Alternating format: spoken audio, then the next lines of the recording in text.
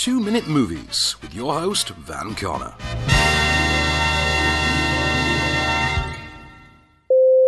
Imagine a movie that combines Highlander, Wanted, and The Losers. And if that pitch alone pricked your ears up, believe me, you're going to want to catch The Old Guard, arriving on Netflix this weekend, and starring Charlize Theron, Chiwetel Ejiofor, Matthias Schoenaerts, Kiki Lane, and Dudley from Harry Potter. I promise I'm not making that last one up, but don't worry, the movie kicks ass regardless. Directed by Beyond the Lights' Helmer Gina Price Bythewood, and based on the comic book by Greg Rucka, who also pens the screenplay, The Old Guard is the story of a group of immortal soldiers who take it upon themselves to embark on missions intended to safeguard the human race and make the world a better place, something their leader, Andy, played by Charlize Theron, struggles to maintain her enthusiasm for, given, well, the increasingly awful state of said world. Her mounting ennui with humanity, though, soon proves on the money when the group find themselves targeted by a former CIA agent and a malevolent pharmaceutical exec intent on exploiting their unique biochemistry for his own profit-driven ends. Straight out of the gate, The Old Guard smacks of that very precise level of conceptual overdevelopment, typical of non-Marvel or DC comic books.